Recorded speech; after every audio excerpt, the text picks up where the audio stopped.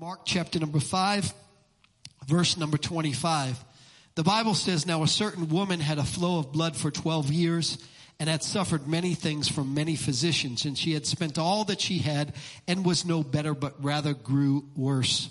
When she heard about Jesus, she came behind him in the crowd and touched his garment, for she said, 'If only I might touch his clothes, I shall be made well.' And immediately the fountain of her blood was dried up, and she felt in her body that she was healed of the affliction. And Jesus, immediately knowing in himself that power had gone out of him, turned around in the crowd and said, 'Who touched my clothes?' But his disciples said to him, 'You see the multitude thronging you, and you say, "Who touched me?" And he looked around,'" check this little phrase out here, to see her who had done this thing. But the woman who, fearing and trembling, knowing what had happened to her, came and fell down before him and told him the whole truth. And he said to her, 'Daughter, your faith has made you well. Go in peace and be healed of your affliction.'" Today, we are going to return to our study of endurance and to our story of the woman that I affectionately call Miss Rocky for our last installment of this series. And I'm calling it Gas Up. Gas up. And I know that can sound funny, but I don't mean it that way. Gas up. Let's pray. Father, in the name of Jesus, would you minister by your power, by your grace, and by your spirit to every heart. In Jesus' name. And everybody said, amen. Even at home, amen. You may be seated. Just a couple of weeks ago, as you know, I don't even think it's been 2 weeks, maybe 2, maybe 3. We got hit with our hurricane in this area called Isaias. And we all know that Louisiana and Texas just got hit by Hurricane Laura. And the speed, by the way, at which stuff is happening, stuff is hitting the United States and hitting the world and hitting us as a people is evidence, by the way, that we are in the last of the last days. That's going to be a subject that I'm going to be taking up in our next series. And we're calling it Alternate Universe. Because I don't know about you, but don't you feel sometimes like you have entered an alternate universe? Like the planet that you once knew as Earth is no longer the planet. And you look around and you think, how in the world? And what happened to, and why? And just one thing after another. And this speed at which stuff is happening. And Jesus calls it, these are the beginnings of sorrows. When they ask him the question, they say, "What shall be the sign of your coming and of the end of the age?" And he gives all the signs, and he says, "But this is the beginning of sorrows." And he uses this word sorrows, and I'm kind of preaching ahead a little bit, but I'll come back to what I wanted to talk about. He says that this is the beginning of sorrows, and the word he uses is the word that describes a woman when she goes into birth. And we all know that when a woman goes into birth, at first the contractions are random, right? They're just here and there. But as she gets closer and closer to giving birth, the contractions get rhythmic and they become more predictable and more frequent and so on and so forth. And so the speed at which hurricane 2 weeks ago, another hurricane now, there could come another one right behind it. And these things that are just happening, he's telling us we're entering into the final port of call. We're entering into that place where his return is imminent. We'll talk about that in our next series. Nevertheless, just a couple of weeks ago, we got hit by this hurricane in our area, and we pointed out how it once again interrupted life. 2020 has been a year of life being interrupted. But that's not what sticks out to me about the hurricane that hit us. There are two things that stick out to me. One of them is my daughter and my family's sarcasm. And quite frankly, some of my staff's sarcasm as I warned them that the hurricane was coming. I said 70-mile-an-hour winds are coming our way. And I'm going to go home and I'm going to battle down the hatches. You know, I'm going to put the lawn furniture away. I'm going to take the awnings down. I'm going to do some stuff to the house because, you know, an ounce of prevention is worth a pound of cure. You know, I don't want something going into the window or, you know, something being blown over. I don't want to have a bigger mess later on. And so I'm going to do all these things. And then I'm going to go to the gas station and I'm going to fill up my 5 10-gallon gas cans and bring them home and make sure the generator is running. So start up the generator, and we're going to be ready for this storm that is coming our way. Oh, Dad. Can I just say, when you're young, you're stupid. Can I just say it that way? Do I have to just mince words about it? Oh, Dad, you're just overreacting. And immediately I thought of a scripture. And by the way, this is for my family. Proverbs chapter 23, verse number 3 says, a prudent foresees danger and takes precautions. The simpleton goes blindly on and suffers the consequences. And so this really what sticks out to me is how my family are simpletons and how I'm a very prudent person. And because they happen to live with a prudent person, the simpletons got the benefits of the prudence. And that's a message all by itself, by the way, because if you hang around prudent people, sometimes even in your simpleton ways, you can still experience the benefits of their prudence. I'm not going to get on that. So that was just for my family. But what really stuck out to me is the long lines at the gas station. And, when the storm hit and the power went out and, people started going to the gas station and they want to make sure they have enough gas to keep them generators just going 24/7. Because if you keep the generator going, you got some lights and you got some water, and, you don't lose the food in the freezer and the refrigerator and all that kind of stuff. And so, we're getting that generator going. And so we're on these long lines waiting to make sure that we don't run out of gas. And let's face it, there are consequences of running out of gas, right? And so if you're going on a long trip, you make sure that you gas up. And so you make sure that when you see the gas tank getting low, that you find out where the next gas station is to make sure that you get gas in the tank before the gas runs out. Because when you're on a long trip, you don't want to get stranded on the side of the highway. Or if you're in a marathon, if you're a marathon runner, you carb overload the night before to make sure that you have enough gas to make it through the marathon, because you're going to burn a lot of calories when you do that. Or if you're the opening day pitcher, you make sure that you stretch yourself out during the preseason, so when it comes time to have to go 7 or 8 or 9 innings, you don't run out of gas in the middle of the game. And if you're about to get hit with a hurricane, you go to the gas station and you gas up so that the generator doesn't run out of gas, and so you don't lose the food in the refrigerator, the lights, the water, and have to go potty in a bucket. Right? That's the whole point of gassing up, because there are consequences to running out of gas. Gassing up is part of prudent living. And it even extends to things like saving for a home or college or retirement, because those that wait often find out it's too late. That's another message right there. Because so many times, we wait until our life is a wreck and we're in the middle of blah, blah, blah to prepare for those things. But the Bible tells us prudence prepares beforehand. And this isn't a prediction for anybody, but in life, storms can measure where we're at. We are either just coming out of a storm, in the middle of a storm, or heading for a storm. That's just the way that life is. And it's okay, because we don't need to fear, because Jesus said, I've overcome the world. In this world you will have tribulation. And by the way, when we talk about the end time events, Jesus doesn't tell us these things to scare us. He tells us these things to prepare us so that we can be positioned to be the lights in darkness and walk in the victory that he promised for us to have. But we have to be prudent in the process. And so when it comes to endurance, our subject in this series, it really isn't any different.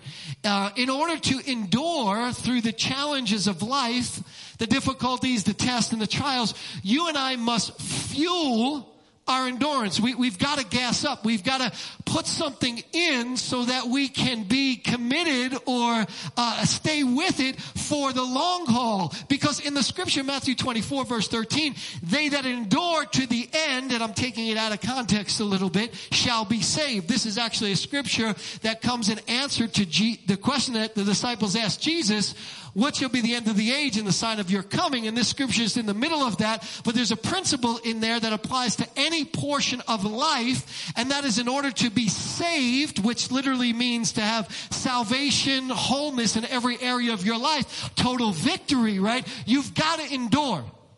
Because if you quit in the middle, you can't win. And if you quit before the appointed time, you can't win. And if you stop when the struggle gets real, you can't win. And so it's enduring to the end that causes us to obtain victory. And the part of the text that I want to focus on really is where this woman shows us how she endured, what fuel did she put in her tank? How did she gas up so she could endure until the point where she received the victory that Jesus had prearranged for her? Verse number 25. Now a certain woman had a flow of blood for 12 years and had suffered many things of many physicians. She had spent all that she had, was no better, but grew worse. 12 years. Not 12 seconds, not 12 minutes, not 12 days, not 12 months. 12 years. 12 years of not getting progressively better. Not 12 years of showing signs of progress. Not 12 years of improvement. Not 12 years of anything that would tell her, okay, at least I'm going toward where I want to be. But 12 years, the Bible says, of getting worse. 12 years of not just dealing with the issue that she was dealing with, but the complications that came off of the issue that she was dealing with, because issues are usually not isolated. When you go through issues, they usually have splinter points and fractures and little things that come off of that issue, and all of a sudden it's not just this that you're dealing with, but now you're dealing with this and this, right? Because the enemy has this little thing that he likes to do, and it's called the pile up technique. He piles up because he wants us to quit, and because he is a counterfeit and a copycat. You say, Pastor, why do you say that? What is that? How does that help me to know that he piles up because he's a counterfeit and a copycat? Well, because I want you to understand that when bad things begin to pile up, I want you to remember that he is copying your heavenly Father, whose pile up power is greater than the pile up problems of the enemy. See, everything the enemy does is just the flip side of what God wants to do in our life. And God, according to the Bible, says, Psalm chapter 68, verse number 19, it says, blessed be God who daily loads us with benefits. What does that mean? He piles up. And so sometimes what we have to do is we have to catch glimpses. We have to purposefully I feel my help coming on already. We have to purposely catch glimpses of God. Because what happens is, in the enemy piling up, he tries to shade God from us. He tries to block us from seeing God, because if we lose where God is, if our eyes can't see Jesus, what happened to Peter? You sink. And so if the enemy can pile up enough so that we can't see God, so what I've learned to do is I've learned to see God, and I know this is going to sound crazy, in the devil. Say, that don't make any sense, Pastor. That's kind of... No. See, what happens is I just look at everything the devil does and copy.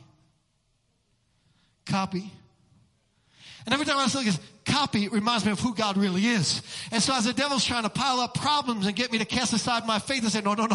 Wait a second. I know why you're doing this, because you're just copying what God really wants to do for me. And what God wants to do is load me with some blessings.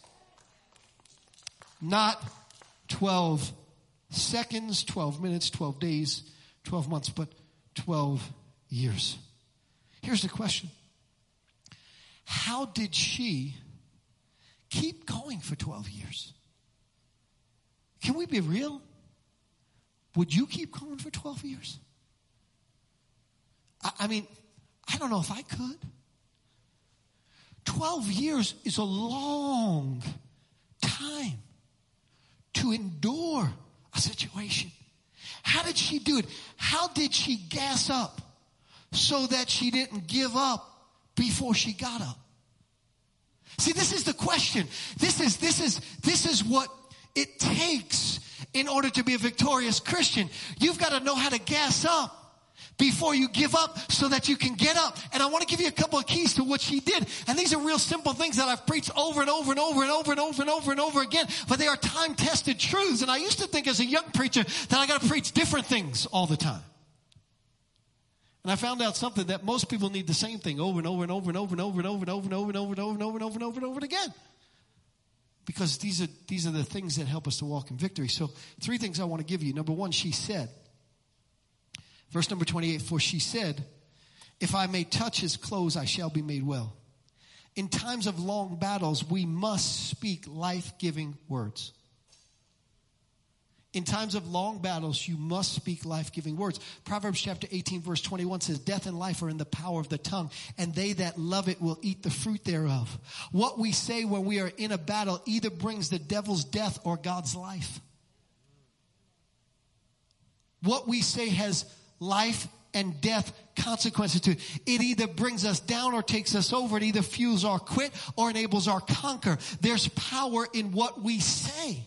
And the scripture tells us this over and over again. Proverbs chapter 15, verse number 1. A soft answer turns away wrath, but a harsh word stirs up anger. I wish our politicians knew this. Don't get me on that now. We have to realize the way in which we discuss, the manner in which we interact and talk. Everybody is so quick to attack one another today. Somebody was just telling me before the service about a situation where they walked into a store, they forgot their mask, and be like, oh, yeah! Relax. What happened to, sir? I'm sorry, but would you mind putting on a mask? What happened? A kind word. There's power to turn the tide of a situation. Jesus, Mark chapter 11, verse 23 and 24, for assuredly I say to you, whoever says to this mountain, be removed and be cast into the sea, and does not doubt in his heart, but believes those things which he says will be done, and will have whatever he says. Power in our words. Joel chapter 3, verse number 10, let the weak say, I am strong. Let the sick say, I am healed.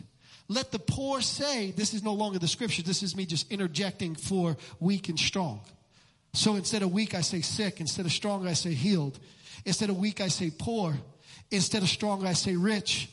Instead of weak, I say broken. Instead of strong, I say whole. Let the broken say I'm whole. Let the weak say I'm strong. Let the sick say I'm healed. Let the poor say that I'm rich. Let the confused say that I'm full of wisdom. Let the depressed say that I'm full of joy. Let the weak say I am strong. You can even do it like this. Let the ugly say that I'm handsome. It doesn't work like that. I'm just playing with y'all. Although maybe it could. Maybe try it out one day. I mean, what do you got to lose, right? Look at it in the mirror and say, I am handsome in Jesus' name. Psalm 107, verse number 2. Let the redeemed of the Lord say so. I love this one. You can take this so many different ways. One of the ways I take it is so. You want to bug the devil out? You go, so. You know, it's like, remember when you were a kid and somebody come up to you like that? You're like, so? Remember Rocky in the movie, Mr. T was hitting him, you ain't so bad. You ain't so bad. You ain't so bad. So? Devil throws something, so? This comes out to you like, so? And it's not like a so of like ignorance that you're immune to what is happening, but it's a so of like, you know what? I got you, you're doing this, but I also saying so because I know who's in my corner and I know how God works and what God is about to do. So? Let the redeemed of the Lord say so. In the original language, this woman, the Bible said, for she said, if I may but touch his clothes, I shall be made well. In the original language, it doesn't say she said it once. It says literally, for she said and kept on saying. For she said, if I may touch his clothes, I shall be made well. For she said, if I may but touch his clothes, I shall be made well. In order to fuel your endurance, you must say it and keep on saying what God says. Psalm 34 verse number 1 says, I will bless the Lord at all times. His praise, here's the operative word, shall continually be in my mouth. What am I saying to you? I'm saying that you can't just say it here and there. When you are in a battle, you've got to condition yourself, and I know it's difficult. I've been in long battles. You got to say it and say it and say it and say it and say it. And here's a little trick for you. If you can't say it, now some of you who've never been in a long battle have no idea what that even means. Of course you can say it. Can I just take a break and tell you that sometimes situations are so severe you can't even say. So what do? You know what I do? I sing. Let his praise be continually in my mouth. And so my default when I can't say, because my mind's not working enough to say, I need somebody to do a little helping in the saying. So I put on some songs that help me to say, and I sing the songs. And so in the middle of your situation when you can't say, how about singing, I'm going to see a victory? How about singing, our God is greater? How about singing, mighty to save? How about singing, he'll do it again? How about singing, let his blessing go before me and behind me and beside me, all around me, on your children and their children to 1,000 generations. Sing the safest place for you to be is in God's hands. Sing the name of Jesus. Sing a hallelujah in the presence of your enemy, because when you sing, it's you saying what God needs you to say. It's one of the greatest ways to say it and say it and say it and say it and keep on saying it in the middle of your situation. If saying it is hard, sing it and keep on singing it. I can't tell you how many times I've done this. And this is not just a one-time scriptural principle, for she said, or his praise continually be in my mouth. This is, if you study enough scriptures, you'll know this. This is a regular teaching of scripture. Joshua chapter 1 verse number 8, this book of the law shall not depart out of your mouth. Do you know what the word depart means? It means depart. It says it shall not depart out of your mouth, but you shall meditate in it day and night, that you may observe to do according to all that is written therein. For then you will make your way prosperous, and then you'll have good success. Do not let it depart out of your mouth. Here's the message. There is a miracle in your mouth. There is power in what you pronounce. There is prosperity in speaking God's promises. Listen to me. Here's the way to think of it. Out-talk your problem with God's promises. Anybody good at being an out-talker? You know, you got to always have the last word. Got any last word people? Anybody sitting next to a last word person? Look at that. I knew that. Get a few hands right there. It's amazing to me how we like to always have the last word. We live in a society of last word people. Just look at the discourse in our nation. Nobody can let anybody win. Everybody's always got to have the last word. Right? And I'm just wondering when Christians are going to get as vehement about having the last word said about their situation by whenever the enemy keeps bringing up problem, saying promise. Out-talk your problems with God's promises. There is power to push through your problems and your pain in speaking God's promises. She said and kept on saying. Picture her crawling through the crowd. If only I can touch his clothes, I shall be made well. Picture her getting kicked while she was crawling. If only I can touch his clothes, I shall be made well. Picture her losing sight of where Jesus was. If only I can touch his clothes, I shall be made well. Picture her feeling another gush of blood. If only I can touch his clothes, I shall be made well. There is power to push in the promises of God. Every time the devil hits you, let him know what's in you by what comes out of your mouth. Anybody remember them dolls you used to pull the string and it used to say something?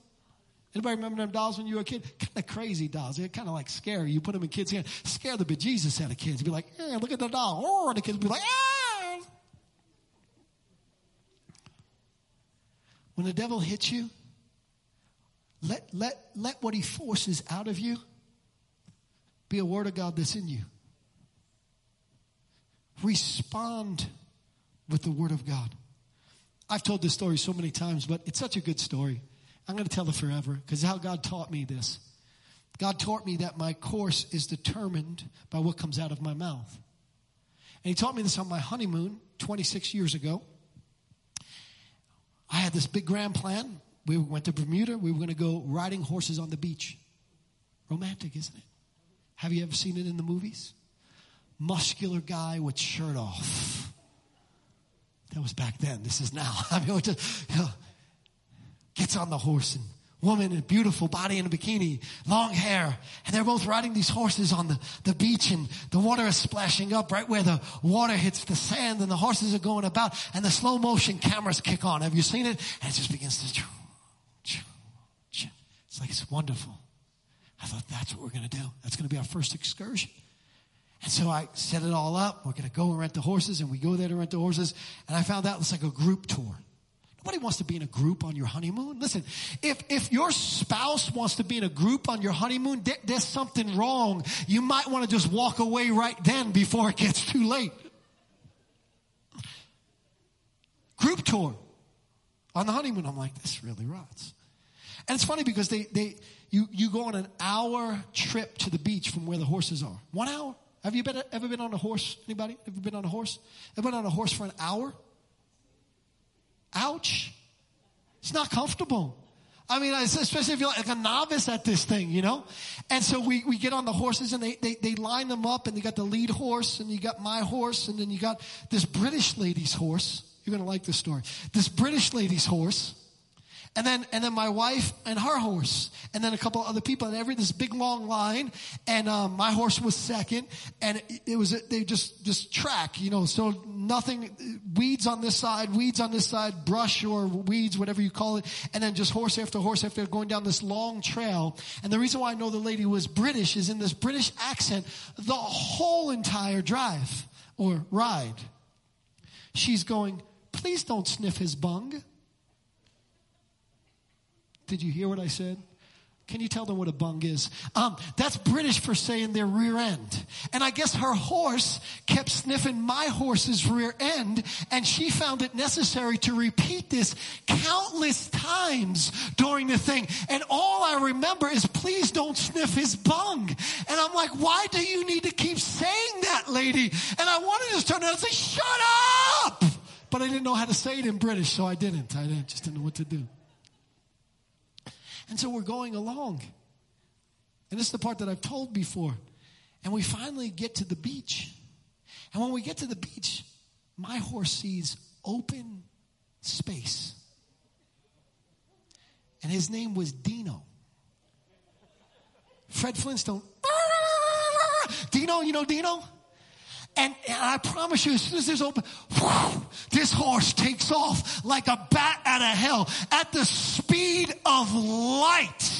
Right? Now, they had given us this brief little introduction on how to control a horse, you know, in anticipation that this will never happen. It's kind of like when they tell you on the plane, you know, if the captain happens to lose pressure, like everybody is just going to remain calm in the crisis. That's usually not what happens, right? And so they give us this brief little thing, and the way you move the horse to the left is you yank on the reins to the left, and to the right you yank on it to the right. And when you want the horse to stop, you pull back on the reins, you know. And so this horse takes off.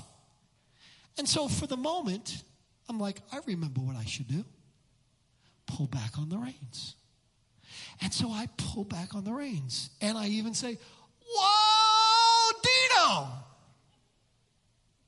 Dino doesn't respond. So I think, okay, harder. So I lean back into it. Whoa,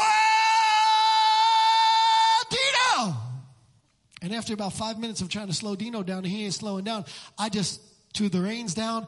I wrapped my arms around Dino's neck, and I held on for dear life, screaming, help! You can see it, right? You can see it. My legs going up like this in the back. I mean, help! Finally, they came. They rescued me. The other horse galloped alongside. It was like a Western, you know, going like this, trying to get Dino. It's just the craziest thing in the world. I'll never forget it. And so I said, what happened?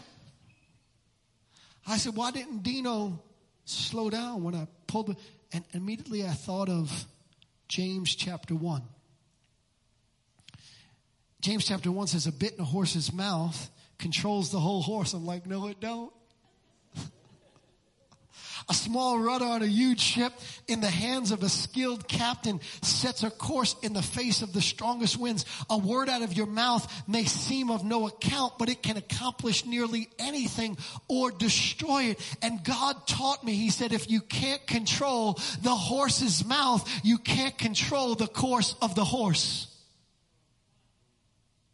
If you cannot control what comes out of your mouth, you cannot control the course of the crisis. What happened? Dino bit down on the part of the whatever they call it, the bridle, that pulls back on the gums. There's a part in it, it's called the bit, and he put it between his teeth so that when I pulled back, it didn't hit his gums. Some people are pulling back on the power of God because they are not controlling what comes out of their mouth. she said, what else did she do? I'm preaching too long tonight. I'm sorry. Number 2. Second thing she did to gas up. She stood. Notice again what it said in the text. For she said, if I can only touch his clothes, I shall be made well. Now this is very important because she didn't just say anything. She said, if only I can touch his clothes, I shall be made well. Why did she say that? Because one of the promises of the old covenant to the people of that time that was a prophesied promise to identify who the Messiah was Malachi chapter 4, verse number 2. But for those of you who fear his name, the Son of Righteousness shall arise with healing in his wings. Now let me show you what this is all about. Somebody got me this the other day because they saw I was preaching on this. And so this is a tallit. And rabbis would wear this thing. It was a little bit longer on them, or maybe it was a shorter rabbi. I'm a fairly tall guy. And the tallit has these things on the end of it. We would call them tassels, but these are called wings. And they would be on the ground. And the prophesied promise that identified who the Messiah would be is that these things, these wings, these portions of his clothes, if he truly was the Messiah, would have healing power in them. And so here's what happened is somewhere along the line, this woman was taught this promise. Somewhere along the line, the word of God got planted on the inside of her, and it would seemingly be a useless piece of information. Well, here's how you know he's the true rabbi, by healing in the wings. And so could you imagine people when these things first came out? Can I touch that, please? Can I touch that, please? Oh, he's not it. Oh, he's not it. And then after you touched enough of them and no power came out, you thought, no, I'm not going to. It probably became indiscriminate, and something that they stopped doing is touching these things because they knew that couldn't really be the Messiah, even though a lot of people claim to be the Messiah. But something got in her. The word of God got put in her heart. Can I just share with somebody? Keep putting the word of God in your heart, because when it is needed, the Holy Spirit will have it to pull out from what is in you. Keep putting the word of God inside of your kids' heart, because there will come a time when even when they're walking away from God, God through the Holy Spirit will bring something up that was put on the inside and pull it out for just the time of this. So she remembered. And so she began to speak this promise over and over and over and over again. Get the word of God in you for 2 reasons. I said one, but I'll tell you another. First is because you love Jesus. And when you get the word of God in you, it'll tell you, remember what this prophecy was designed to do, to point them to the true Messiah. So what the word of God unveils for us is who Jesus really is. And when you get into the word of God, it tells you that he really is good, and he really is merciful and kind and gracious, and a provider and a protector and a sustainer and a helper and a healer, and he is righteousness and justice and all of those things wrapped up into one. It'll help you to know who God is. And listen to me, in these last days, you're going to need to know who God is. Because the Bible says if the last days weren't cut short, even the elect would be deceived. And the reason for that is because the pressure of conformity to culture and conformity of new rights and wrongs. Remember this, in the last days, they will call right wrong and wrong right. You need to get the word of God in you over and over and over again. But also because when you get the word in you, God can use it when he needs to work in you. When you get the word of God in you, it works.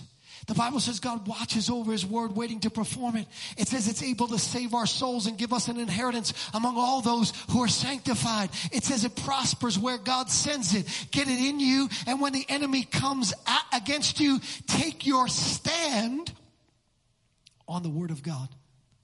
One of the other trips that I've told you about is I was on a book tour years ago, and the Spirit led us to San Diego on the book tour. We were suffering for Jesus in San Diego. That's a joke. San Diego is beautiful. One of the most beautiful places on the planet. The weather is absolutely insane. And it's almost like God knew we were going to be there. We went for barbecue one night, and half of the Dallas Cowboy teams were in the barbecue restaurant. God was like, I'm with you, my son. Look, I'm going to make you meet all these guys. It was wonderful. My son was there. It was great. Anyway, While I was there, we decided to take a private backstage tour of the San Diego Zoo. So we had our own tour guide, and we got to go behind the cages, and we got to see the animals up close, and we got to pet them and feed them and all these kind of things, and it was wonderful. And the animal that fascinated me the most was the giraffe. And you know, giraffes, they're huge. And what fascinated me about the giraffe was the way the giraffe gives birth. Gives birth standing up. And I guess that's not so strange, because I guess in the olden days, didn't ladies do that too? You just squatted, right? It's kind of like standing up. And so the giraffe would give birth standing up. And a giraffe's uterus is like up here. And you think about that. That's quite a shock for the baby giraffe. And this fascinated me. And I learned that what would happen is the baby giraffe would be born, and the mama would turn around and lick the baby giraffe clean. Aren't you glad you're not an animal? Aren't you glad they have towels for that? And I'm just like... Then when they try to hand me my kids for the first time, I'm like, can you clean them up first? That's funny. I don't care what y'all say. Anyway, baby giraffe would lick, the mama giraffe would lick the baby giraffe clean. And then turn its back on the baby giraffe, and you've heard me teach this before. And as it was walking away, all of a sudden it would reach back with its hind legs. And I'm not going to do this real hard because I'm not stupid. My back is not going to go out again. And wham! A lot harder than that. Kick the baby giraffe, and the baby giraffe would go flying and fall to the ground. And then the mama giraffe would come over and nudge it back up to its feet, turn around, walk away, and wham! The baby giraffe would go flying again. And would repeat this process until the baby giraffe got up and took a stand on its own feet without being nudged by the mama. What is the message?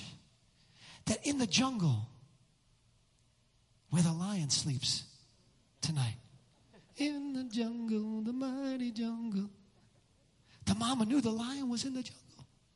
And the mama knew that the only chance that the baby giraffe had was to stand up on its own 2 feet, because the advantage of the giraffe in the jungle is that it is Kareem Abdul Giraffe. It is the tallest animal in the jungle. And so for it to not stand, it was losing its advantage.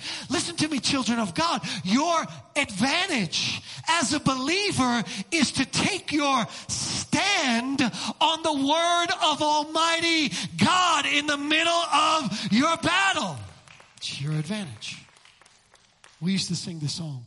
Listen to the words. Standing on the promises of Christ my King. Through eternal ages, let his praises ring.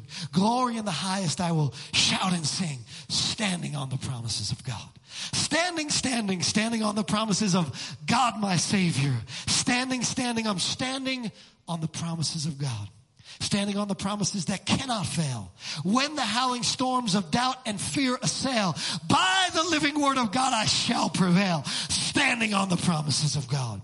Standing on the promises I now can see. Perfect present cleansing in the blood for me. Standing in the liberty where Christ makes free. Standing on the promises of God. Standing on the promises of Christ the Lord. Bound to him eternally by love's strong cord. Standing on the promises of God. Standing on the promises I cannot fail. Listening every moment to the Spirit's call. Resting in my Savior as my all in all. Standing on the promises of God. This is what Paul tells us to do in the epistles. In Ephesians 6, he says, therefore, take up the whole armor of God that you may be able to stand in the evil day. This does not mean you can automatically stand. It means standing is difficult, and it means you must put on the whole armor of God. I was going to preach a message, but I may not get to it. Are you protected or infected? Which one are you as we go through? Protected or infected? If you're wearing the armor of God, you're protected. Doesn't mean a weapon's not going to be formed, but you can get victory over it. Therefore, take up the whole armor of God that you may be able to withstand an evil day. Having done all to stand, stand therefore, having girded your loins with truth. This is the first piece of the armor, the belt of truth. What is that? It is the word of God. Why is it the belt? Because it's your center. Anybody work out? What do you have to strengthen? First and foremost, your core. Nowadays they know your whole health system comes from your gut. Your gut is where all your disease comes from. You got to have a healthy core. God knew that long ago. And so he said, when you go into battle, the thing that you got to have is you got to have truth at your center. You got to stake your claim and put your stand in on the truth of God's word. Take your stand. That's what she did. She said, she stood. Last thing, and then I'll be done. And I'm getting hot already.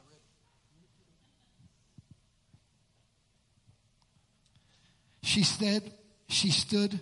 Number 3, he saw. She said, she stood, but he saw. Remember what happened in the text. She reached out, she touched his wing. God reached back, touched her with his power. She immediately felt that she was healed of her disease, and she was ready to walk away.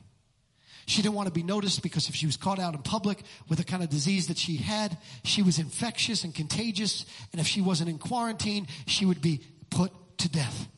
She is content with going in, getting her healing, and going out unnoticed. She's been unnoticed for the last 12 years. She's had people go on with their lives, friends that used to stop by and check on her. They don't check on her as much because it's 12 years. People just walk on by. She's in the crowd. Nobody knows she's there. She's part of the crowd and nobody cares. Her problem is her problem. She's like the beggar on the side of the street who everybody treats like isn't even a human being. You just come and you just walk by. She's learned to be unnoticed. But Jesus feels power in himself. And the Bible says he asked the question, who touched me? And he asked this question and turned around. The Bible says to see her who had done this thing. In other words, he called her back. In other words, he pointed her out in the middle of a crowd. In other words, in a big crowd where it could be easy to go unnoticed, God notices her. In a crowd where it could be easy for no one to see her, God sees her. In a story where it's easy to notice and see Jairus, the man with power, the man with servants, the man with wealth, the man with circumstances, the man with authority, the man who's got the daughter who's dying. It would be easy to make the story about Jairus, but Jesus flips the story and makes the story about the woman who's got what Jairus' need. God sees her in the middle of the crowd, in the sea of people, in the presence of a man of significance. Jesus remakes the story. It's not the story of Jairus. It's the story of how the unseen woman becomes the center point and the catalyst for the powerful man's miracle. It's the story about how God sees the unseen. It's a story about how God notices the overlooked, how God reaches out to the marginalized. I came here today to remind somebody who maybe feels like God doesn't see you, that God sees you. God sees everything that you're going through. You haven't fallen off God's radar. I came here to remind somebody on who he really is. He's El Rohi, the God that sees you. I came here to remind somebody that God knows your name and feels your pain, that God is not like us. God doesn't just walk on by. God stops and God calls, and when God stops, he summons, and when God summons, he does the supernatural. God sees you in the middle of whatever your circumstance is that you're going through right now. He sees. He sees. He sees your marriage. He sees you and what your children are going through. He sees your heartache. He sees your abuse. He sees your addiction. He sees your pain. He sees your cries for justice. He sees your disease. He sees your sleeplessness. He sees your weaknesses. He sees you. Don't give up. Don't give up. He sees you. I wish we knew some old songs. Because if his eye is on the sparrow, I know he's looking after me. Think about it. If he cares about the lilies of the field, much more does he care about us? He sees you. Stand to your feet.